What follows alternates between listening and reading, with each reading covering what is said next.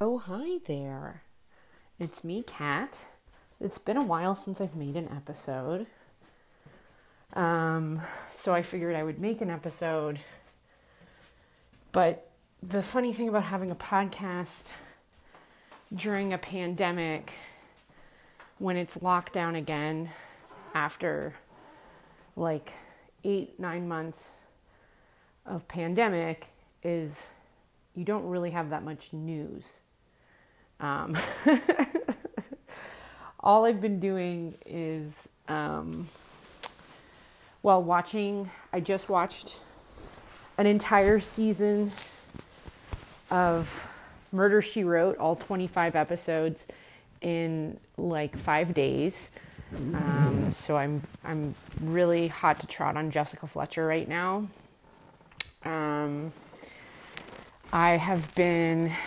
Things have been weird, actually. Things have been pretty weird in my life, and I have had some health stuff. I've been in the hospital. I have to get a scope done to see if I have an ulcer because I had a gastric bypass in 2015, and I've been having some issues, so I have to go under sort of the fun kind of anesthesia, the twilight sedation, propofol kind of anesthesia, and or as I like to call it, the Michael Jackson fun time drugs.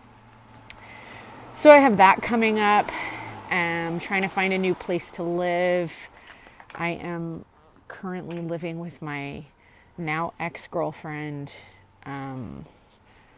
who I had been living with over the course of the pandemic, but I was still paying rent at my apartment across town, but of course I never went to that apartment.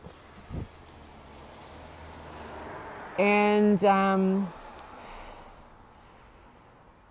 I finally moved in for real. I gave notice to my roommates, and then I lost my mind completely, truly lost my mind, and now we are broken up. But of course I am back here post-hospital stay. I spent a couple of weeks in some other places immediately after getting out of the hospital, and now I'm back here for reasons of pragmatism, and also because I am trying to save up money so that I can move in with roommates again. So it's like not ideal. I wouldn't say it's horrible. For one thing, she's a very good, genuine, kind person. So it's not like I'm here under duress or like, like there's all this tension or weirdness. It's actually pretty chill, all things considered. But, sad. It's a little sad. It's a little sad to be like, this used to be my childhood. This used to be, what is it? This used to be my playground. This used to be my childhood dream. When you are living in a house that was formerly what you thought was your home and now isn't your home anymore. So I'm kind of in that situation. But all told, no harm, no foul. I was very ill. Had a bit of a mental break, as I like to call it, and came out the other side okay. I'm on new meds. Turns out I was on the wrong meds for 20 years. So there's a little bit of frustration there. But I'm on new meds. The meds they have me on are temporary meds. I mean, oh my God, is this podcast just going to be me talking about meds for an hour? I cannot. Okay. Let's just say I'm on new meds. Things are a little bit hazy because of the new meds. So if I repeat myself, just treat this like a phone call with me where I repeat myself and don't listen to you talk at all. Because to be honest, recording this is saving me some phone calls.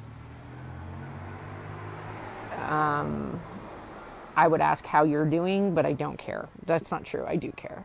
But if you want to have an actual two-way conversation with me, you're going to have to pick up the phone. I've been doing a lot of phone calls, because I'm in this weird stasis. I'm in this weird stasis of there's only so much that I can do functionally right now.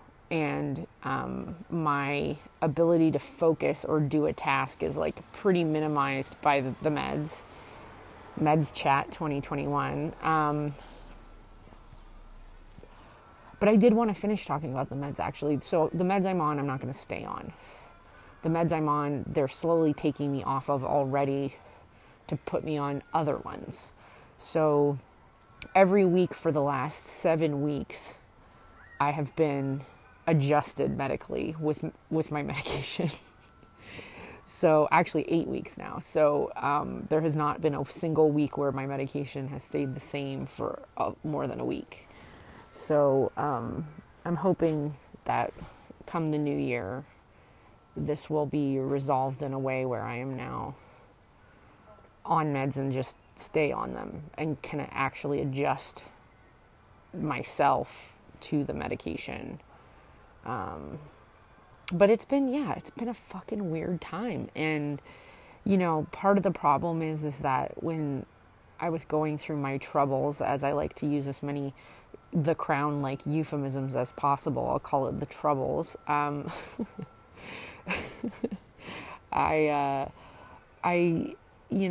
don't have a full picture even of what happened still. And rebuilding and reconstructing what happened when you were not fully present in your own life is kind of scary and weird.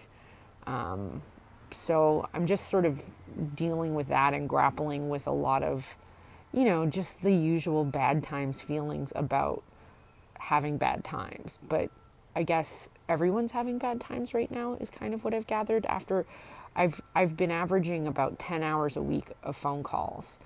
And that sounds like a lot, but it's like I'm pretty limited in what else I'm able to do. And so mostly I've been spending my time watching Murder, She Wrote. I watched season 1 in 5 days. And knitting and drinking a lot of cups of tea because I'm not allowed to have coffee anymore. And I don't know if tea, I mean, it's like 50-50. I'll have orange pekoe and then I'll have herbal tea. So I feel like tea is still a better choice. But because my stomach is fucked, like I should just, I guess, drink water. But if you know me at all, you know that I don't believe in drinking water. I'm not a fan of it. I don't enjoy it. It's boring. So I've been drinking electrolyte powder, which is like powdered Gatorade. I've been drinking a lot of that. But when you're off booze permanently and then you're told no more coffee and no more Diet Coke, things get more limited, which is kind of the theme song of this November for me, has just been things are limited, my options are limited, my output is very limited, and, you know, I'm just doing my best. I'm trying to quit smoking. It has been a process of cutting down slowly. In the summer, late summer, early fall, I had cut down to just a couple of cigarettes a day, and then I went on the patch, which turns out was a very bad idea. It made me go a little cuckoo. I mean, many things made me go cuckoo, but that was definitely a contributing factor. It was the nicotine supplementation. I was juuling. I was also on the patch.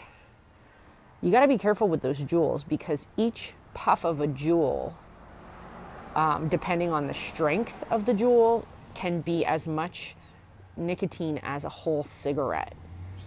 And so if you're sitting there puffing on one of those fucking things all day, you can actually give yourself nicotine toxicity pretty easily, which is like the same thing with caffeine, right? If you just drink black coffee all day. But like you have to be careful with uppers because they can spin you out a bit, is what I'm learning. So what else is new? I mean, like knitting. I just started knitting again.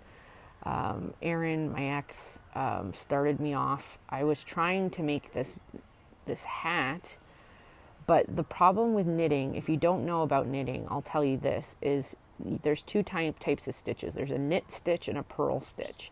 And the purl stitch is a little trickier because it's basically a backwards knit.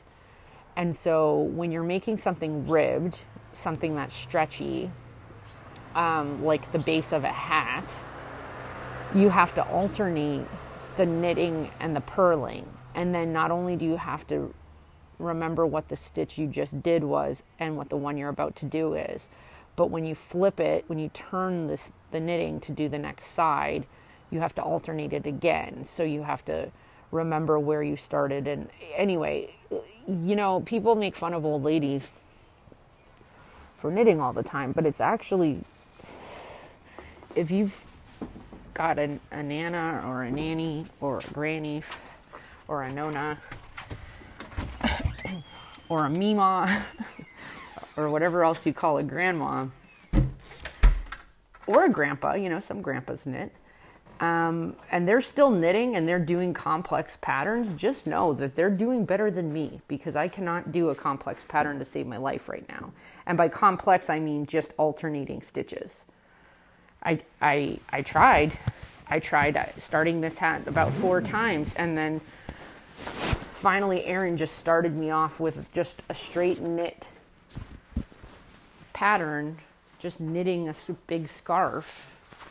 And that was perfect for me because I was able to do it, because I just have to do the same thing, flip it, and keep doing the same thing. So I've made some progress, and that's the thing that's nice about crafts like knitting is even if you only do 2 rows a day, you can see the difference. You can see the progress you've made. And for me, one of the problems that I think has always been a struggle for me is seeing the progress in anything is often very difficult. Because when I look at something, I never look at what's already been accomplished. I look at what's yet to be done. So I'm often at a loss because I'm looking at where I need to be or where I want to be and not how far I've already come. But, you know, Jessica Fletcher's taught me a lot this week. I've learned, you know, this woman in 25 episodes, that's 25 hours of television, and I just started season 2. And in 25 hours of television, she has solved well over 30 murders, you know? And she's a best-selling author. In the beginning of the series, she starts out having written a book that she didn't want anyone to read, and by the end of the first episode, she's a bestseller because her nephew submits the book for her because he's always got a new girlfriend, and that one new girlfriend worked at a publishing company. And isn't that luck for Jessica? Because the thing about Jessica that's so interesting is she's a very accomplished woman in her own right, and she's very smart. And as a senior citizen, you know, I don't think, you know, I don't know how old she's supposed to be. They kind of keep it vague intentionally. But she's supposed to be an older woman, and everyone always underestimates Jessica. Oh, oh my God. I just pulled out a chair to sit on it, and there was a cat on it because there's a new cat here in town. His name is Bailey, and he's a one-eyed Himalayan, and he's very cute. He lost his eye to a Fisher cat incident somewhere in the most southern parts of southern Ontario. So I guess I won't sit on that chair because he's occupying it. But anyway, Jessica Fletcher is a great television character because she is always so confident in her knowledge of herself, her knowledge of the case, and she is a keen assessor of things, but everyone always underestimates her. And I think as a character that was meant to appeal to everyone, she did. She appealed to pretty much everyone except for some people thought, oh, it's a boring old lady show. But the funny thing about the show is Jessica and her unshakable confidence in her own abilities is really the reason why she's able to achieve so much and to to solve so many crimes. Because, she's had a gun pulled on her just in season 1, probably 25 times. Like, it happens almost every single episode. Someone pulls a gun on her, or someone threatens to kill her, or tries to scare her or intimidate her away from investigating any further. So she's had all these crazy adventures. And the first season is supposed to take place over the course of several years, because at the beginning of the show, she has one book published, and by midway through the season, she's a bestseller many times over. So the first season takes place, it's got to be over a couple of years, at maybe even more than that, because she's by the time you get halfway through the first season, everyone knows who Jessica Fletcher is. Everyone's read one of her books on a train or a plane or whatever. But I'm really enjoying the show because as a child of the 80s, the theme music alone to Murder, She Wrote is so comforting to me.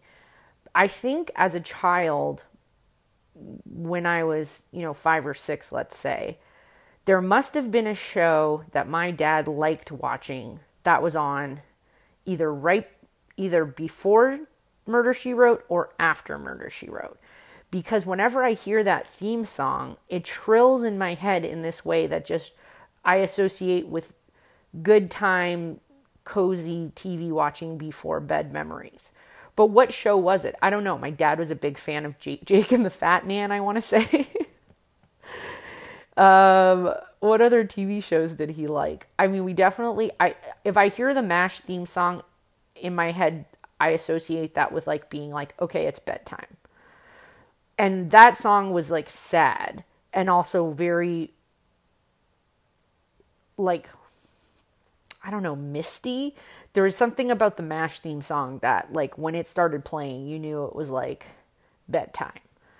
And as a child, but as an adult, I'm sure it was more of a theme song to talk that, the name of the theme song of MASH is called Suicide is Painless. And it sounds like this sweet, it almost comes across as a nostalgic song at first, but then it kind of becomes more sad. And it's basically about the idea, I think, of the song is, war is hell, but it's also something you have to survive. Jessica Fletcher's own theme song for Murder, She Wrote is very upbeat, orchestral, sort of it's do do do do do do do do do do do do. It's here we go, we're going on an adventure, we're gonna collect the clues and solve the puzzle, and Jessica Fletcher's only gonna be more powerful, more famous, and more revered as an author / basically she's like a guerrilla detective.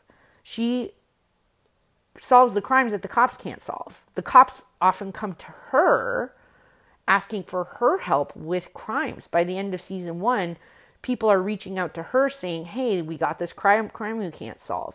But also, a lot of the times, she just shows up somewhere and a murder takes place.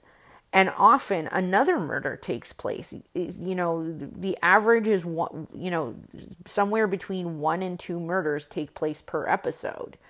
And so often the first person who dies is the most miserable, awful human being.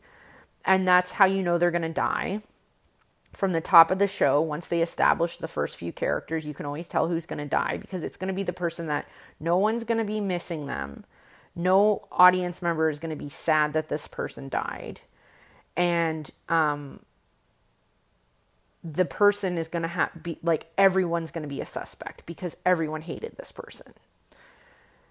Then, now sometimes that's not the case. Sometimes the person who died, you never even see them alive, or you see them alive for about 2 minutes at the beginning of the episode. And then sometimes that person dies and it's a big whodunit because you're looking at the estate and who's going to inherit, who would have benefited from their death. And the mysteries themselves are often impossible for the viewer themselves to solve because the viewer doesn't have all the information. You only get the information as Jessica gets the information. And the show doesn't even tell you all the information you need to solve the crime until the very last minute when Jessica makes the big reveal. And they do that intentionally. So you have your suspicions as the viewer, but you can't actually solve anything without Jessica's extreme intellect, because they'll show you a couple of clues, but often those clues aren't things that anybody would be able to put any sense to except for Jessica Fletcher, which is the point of the show, that Jessica is this remarkable person who is very capable and able to find the answers she's looking for. But the answers she's looking for aren't always what the detectives think. So the cops will say, well, this guy got caught. He has a powder stain on his jacket. That means he's the killer. Case closed. And Jessica will say, oh, wait a minute, detective. Let me tell you something. And she will teach the cops a thing or two. And that's why I like her so much, because in the 80s, there was this beautiful heyday of older women on television. And it was something that you really hadn't seen enough of up until that point in television history. Older women characters were very pigeonholed. And then you had Jessica Fletcher, you had the Golden Girls, and you had a few others where you had these female characters who were over 50, who had full lives, and it was a great strategy for making television, because women in general are going to love to watch an older woman succeeding on TV. Even young women would love watching older women succeed, and young men too, because the truth is that, you know, there might be a gap of a few years where a young man in his 20s, let's say, up until who knows how old, isn't going to be interested in watching an older woman on television. But young kids love seeing older women on TV. Why? Because most of them have a nanny or a granny or a mima or whatever.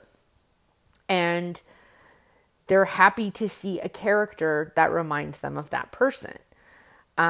So when you had these shows like Golden Girls and Murder, She Wrote, you had these older women characters that were almost universally appealing.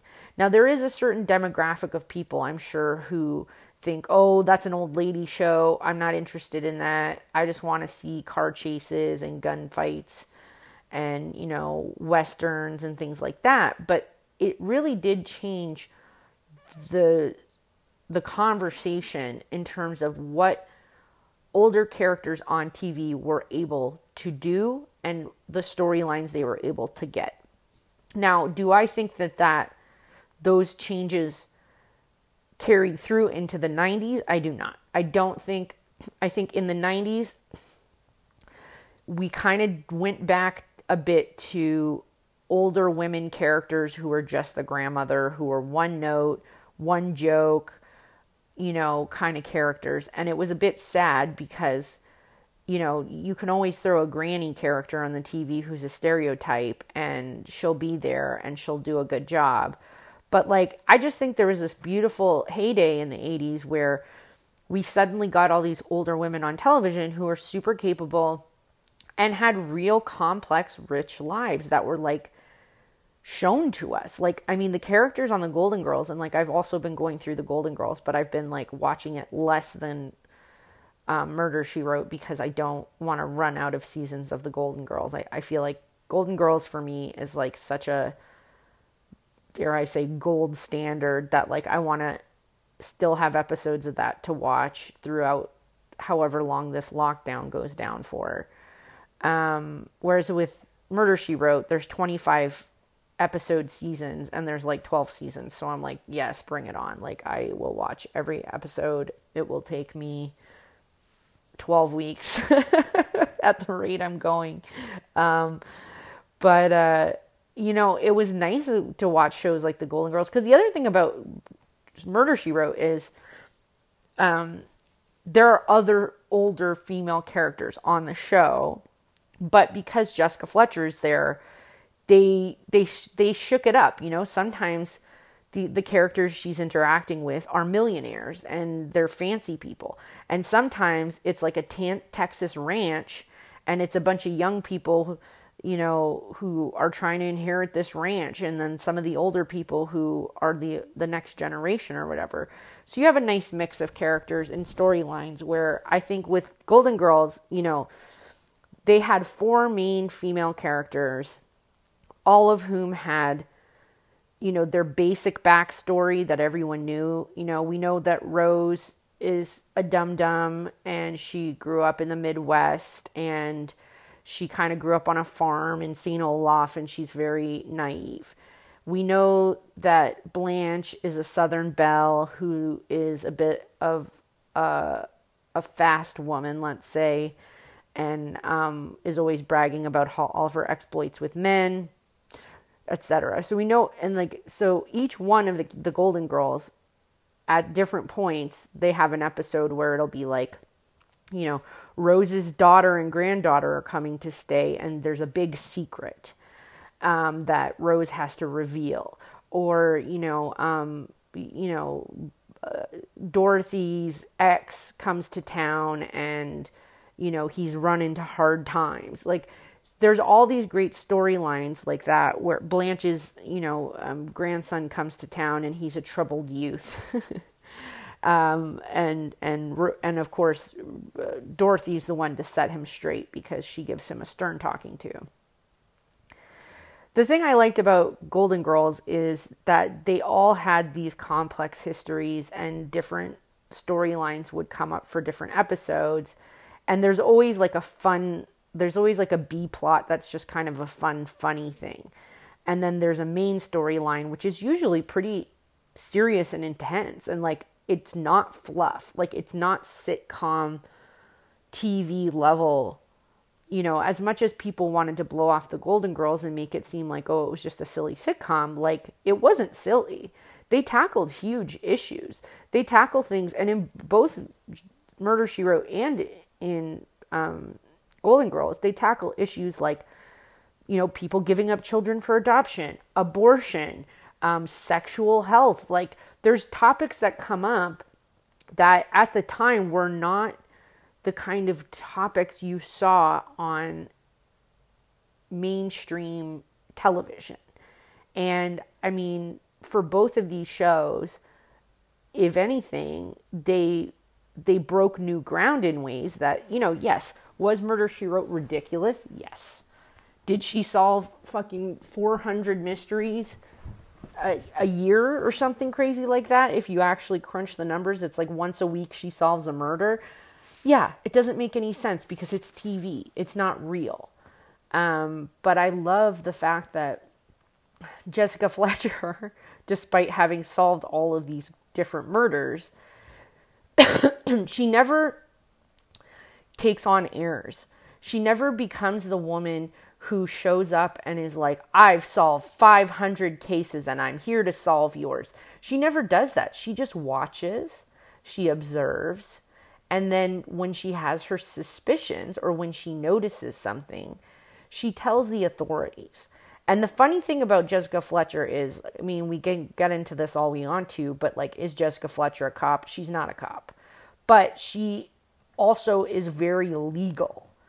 She has an ethical code, which means she never agrees to not tell the cops something. She never agrees, if she has information about a crime, she tells the authorities, which, I mean, do I agree with that politically nowadays? I don't know. Maybe Jessica Fletcher's a cop and I should look down upon her for this. But the truth is based on the ethical framework that they have built for this character, she's deeply consistent. Even when it's a dear friend who's committed the crime, she never agrees not to tell the police. Because for her, she says, we got to do this the right way. And so while I may not agree, I think in the case of most of the characters who get arrested in Jessica Fletcher's world, they are usually people who have done something very terrible in order to cover up another very terrible crime. And in Jessica Fletcher's world, I agree with her ethical code, which is that she defers to the police. Even when the police are idiots and she knows better than them, she still will always call and tell them. Which is why you never really worry at the end of the episode, about 5 minutes before the end of the episode, she usually gets a gun pulled on her. But you know that Jessica's already told the authorities. So she's not about to get shot. And you're never really that worried that Jessica's about to get shot. It's a moment of high tension, but the tension isn't, is Jessica going to die? Because Jessica has always set things up properly so that somebody else is going to be there. Either her friend who's a detective, private detective, or the head of security at the fancy resort she's staying at, or, you know, the cops themselves. Someone's there, so when she gets the gun pulled on her, it's really more of a denouement in her favor, where she's the winner and the criminal has received their comeuppance. But she really does get a lot of guns drawn on her. And I think that's why she's so chill about it, because it happens like every episode almost. Anyway, that's all my thoughts about Jessica Fletcher for now. I just think if you're going to spend...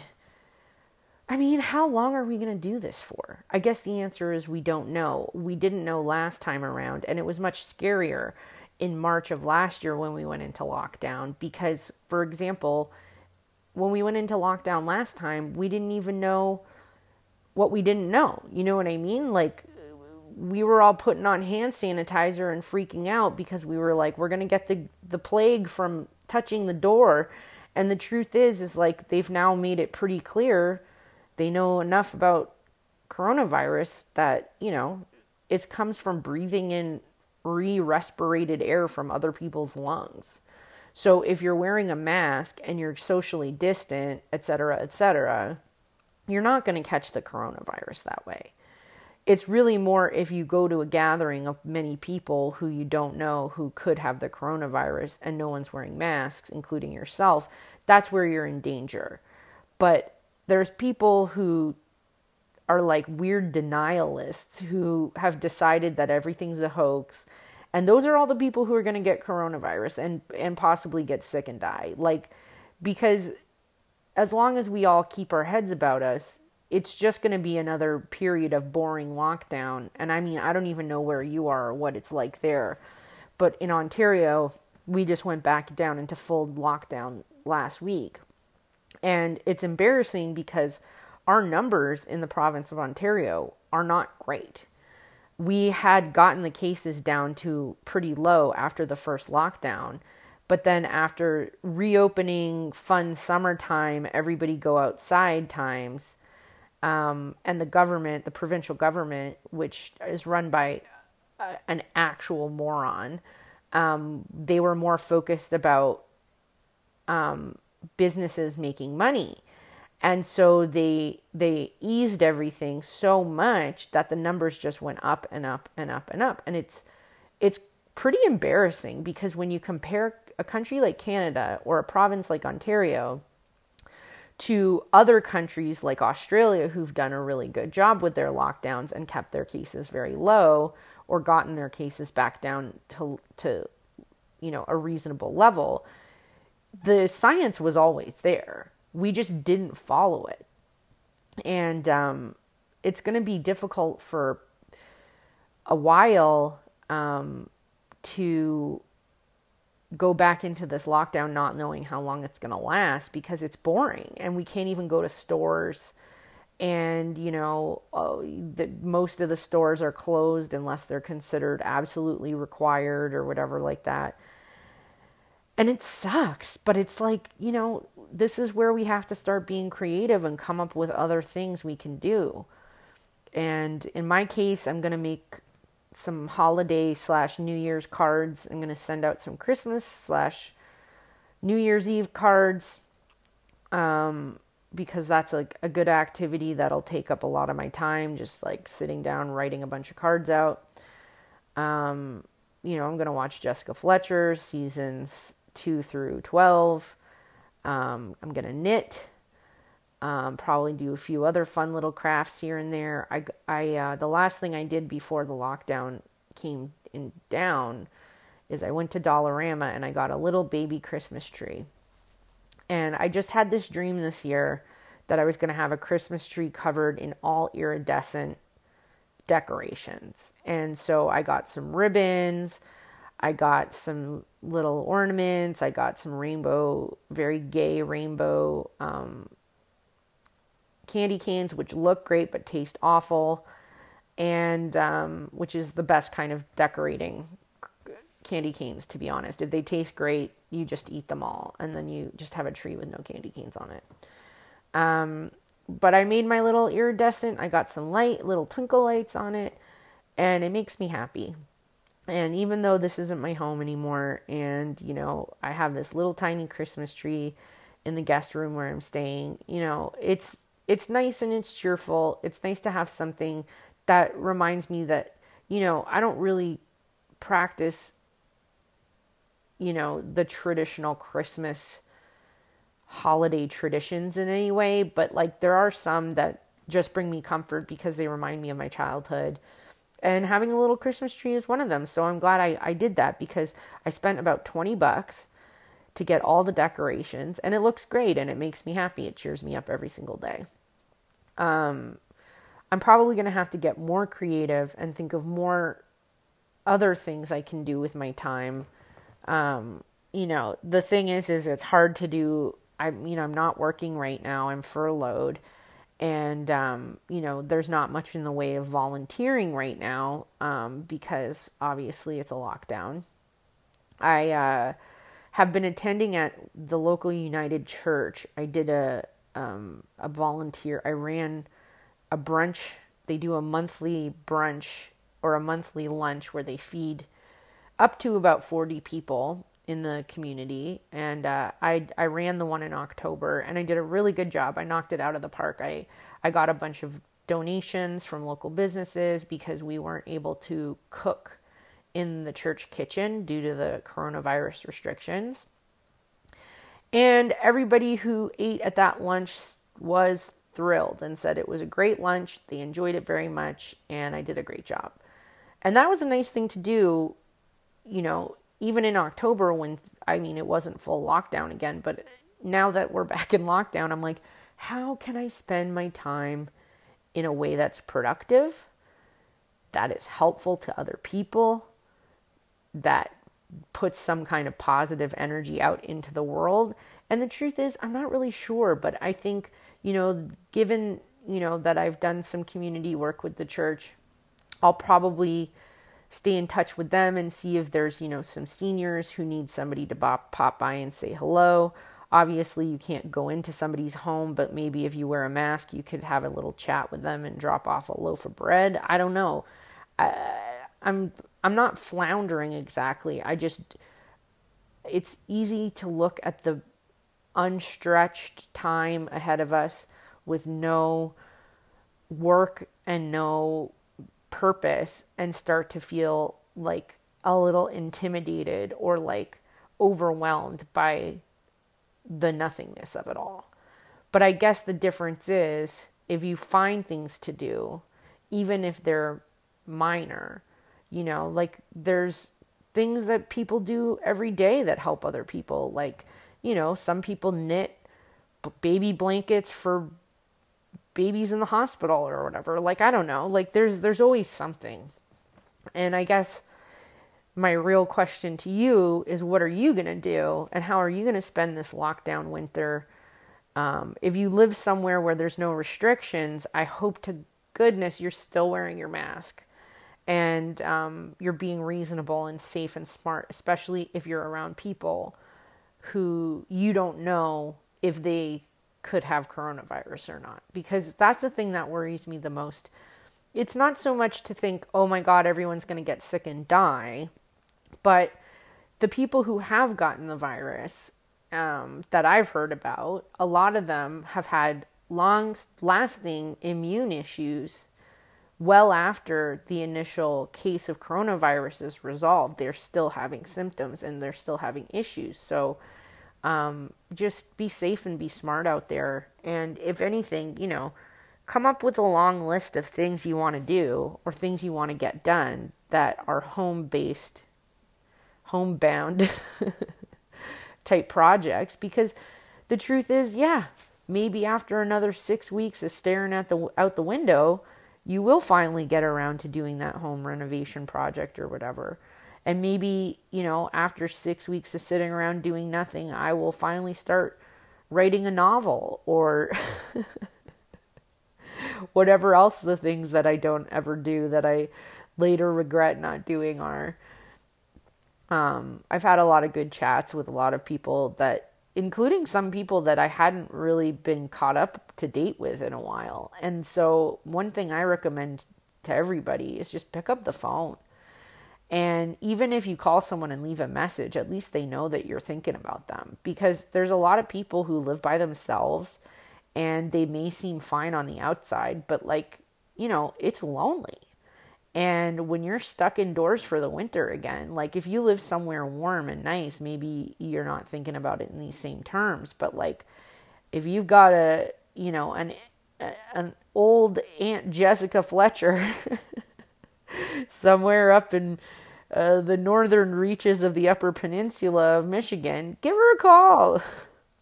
Say hello, see how she's doing, and see if she will send me some of her baked goods in the mail. Because personally, that's all I want, is just I just want people to send me delicious treats. Is that unfair? Is that an unfair thing to ask you to do, to ask your aunt to send me treats? I mean, it's selfish. It's a little selfish, but it's not unreasonable, is it? Anyway, have boundaries. It's your aunt. If you don't want her to send me treats, then don't ask her. But if you ask her and she does it, you can't be jealous of me when I'm eating a delicious, rock cake loaf or whatever the fuck people make in Upper Michigan. I think the one thing that we all have to look to is during these horrible times of isolation and, just boredom and waiting is we've got each other. We've got the opportunity to look around at our neighbors and our colleagues, our neighbors, our friends, our, in my case, my fellow performers. We're all going crazy because we can't perform anything. And I haven't performed since the first week of March, 2020. And now here we are in end of November. And we're not any closer for live comedy coming back again anytime soon. So I have to start looking I've been working on my internet chat show. I have one episode recorded and I'm going to start making more, but I need to have a little bit more wherewithal because the tech side of it is a bit much for me. So in the meantime, maybe I put out a podcast episode here and there, and when I'm ready to get my chat show up and running, I will relaunch it, and people can watch it at their leisure on YouTube, or they can watch it live. The live part is hard for me. All the Zooms and Twitches and all this stuff, it just it took me a while to even get all my equipment upgraded to the point where I could use all of the software, but it's convoluted, right? It's a little convoluted. So I've been trying to get a recovery group, a queer recovery group going. And by recovery, I mean in the classic sense, you have different types of recovery, right? You have Alcoholics Anonymous, you have Narcotics Anonymous, you have Codependence Anonymous. All the ones that are traditionally called anonymous type groups are all recovery groups. And the group that I was trying to start, or I have started, is one for queer people who are in recovery from absolutely anything at all. The idea is that being queer isn't something we need to recover from, but as queers, we need to recover. We all have things we need to recover from together. So it was meant to be an in-person group. And after doing a lot of wrangling and organizing and getting people on the same page, I had my first meeting set for the Friday before lockdown started. So of course we ended up canceling it because it was an outdoor meeting, but I knew that, the place we were meeting at and everything, we weren't going to be able to go forward once the lockdown started. So we've moved the group to an online format. And running it as an online format is a little bit more trickier, but we're trying our best to rally together and, take comfort in the fact that just because we're all locked up tight doesn't necessarily mean we need to succumb to whatever our respective demons are. People who are in recovery often go to meetings. Sometimes they'll go to meetings when they're newly in recovery. They'll go 5 days a week if they have to. So it's the type of thing for me, having quit drinking in early 2017, I'm a long ways out from being newly fresh into recovery. And I definitely did miss having a group and a support group that I could go to. So I decided to start my own because the types of groups that I've ended up in, they're often substance specific. And I don't think that's super useful. I also don't think that the blank anonymous format is ideal for queer people especially. Often just the required step of belief in a higher power throws people off, because a lot of queers have had a really rough time with the church. And I don't think you need any kind of belief in a creator in order to recover. I think all you need to believe in is yourself. And you do need to believe in something outside of yourself, but it doesn't have to be a God. So I'm going to keep plugging away at that. And, it's the type of thing where, I'm not exactly marketing it because it's not, I'm not promoting a project, but people will find the group, and I think all the different participants will use it as they see fit.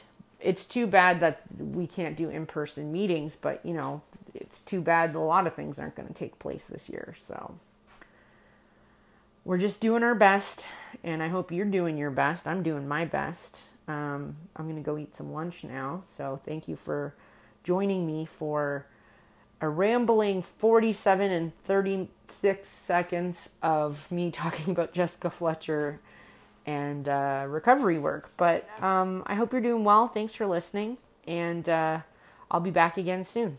All right. Bye-bye.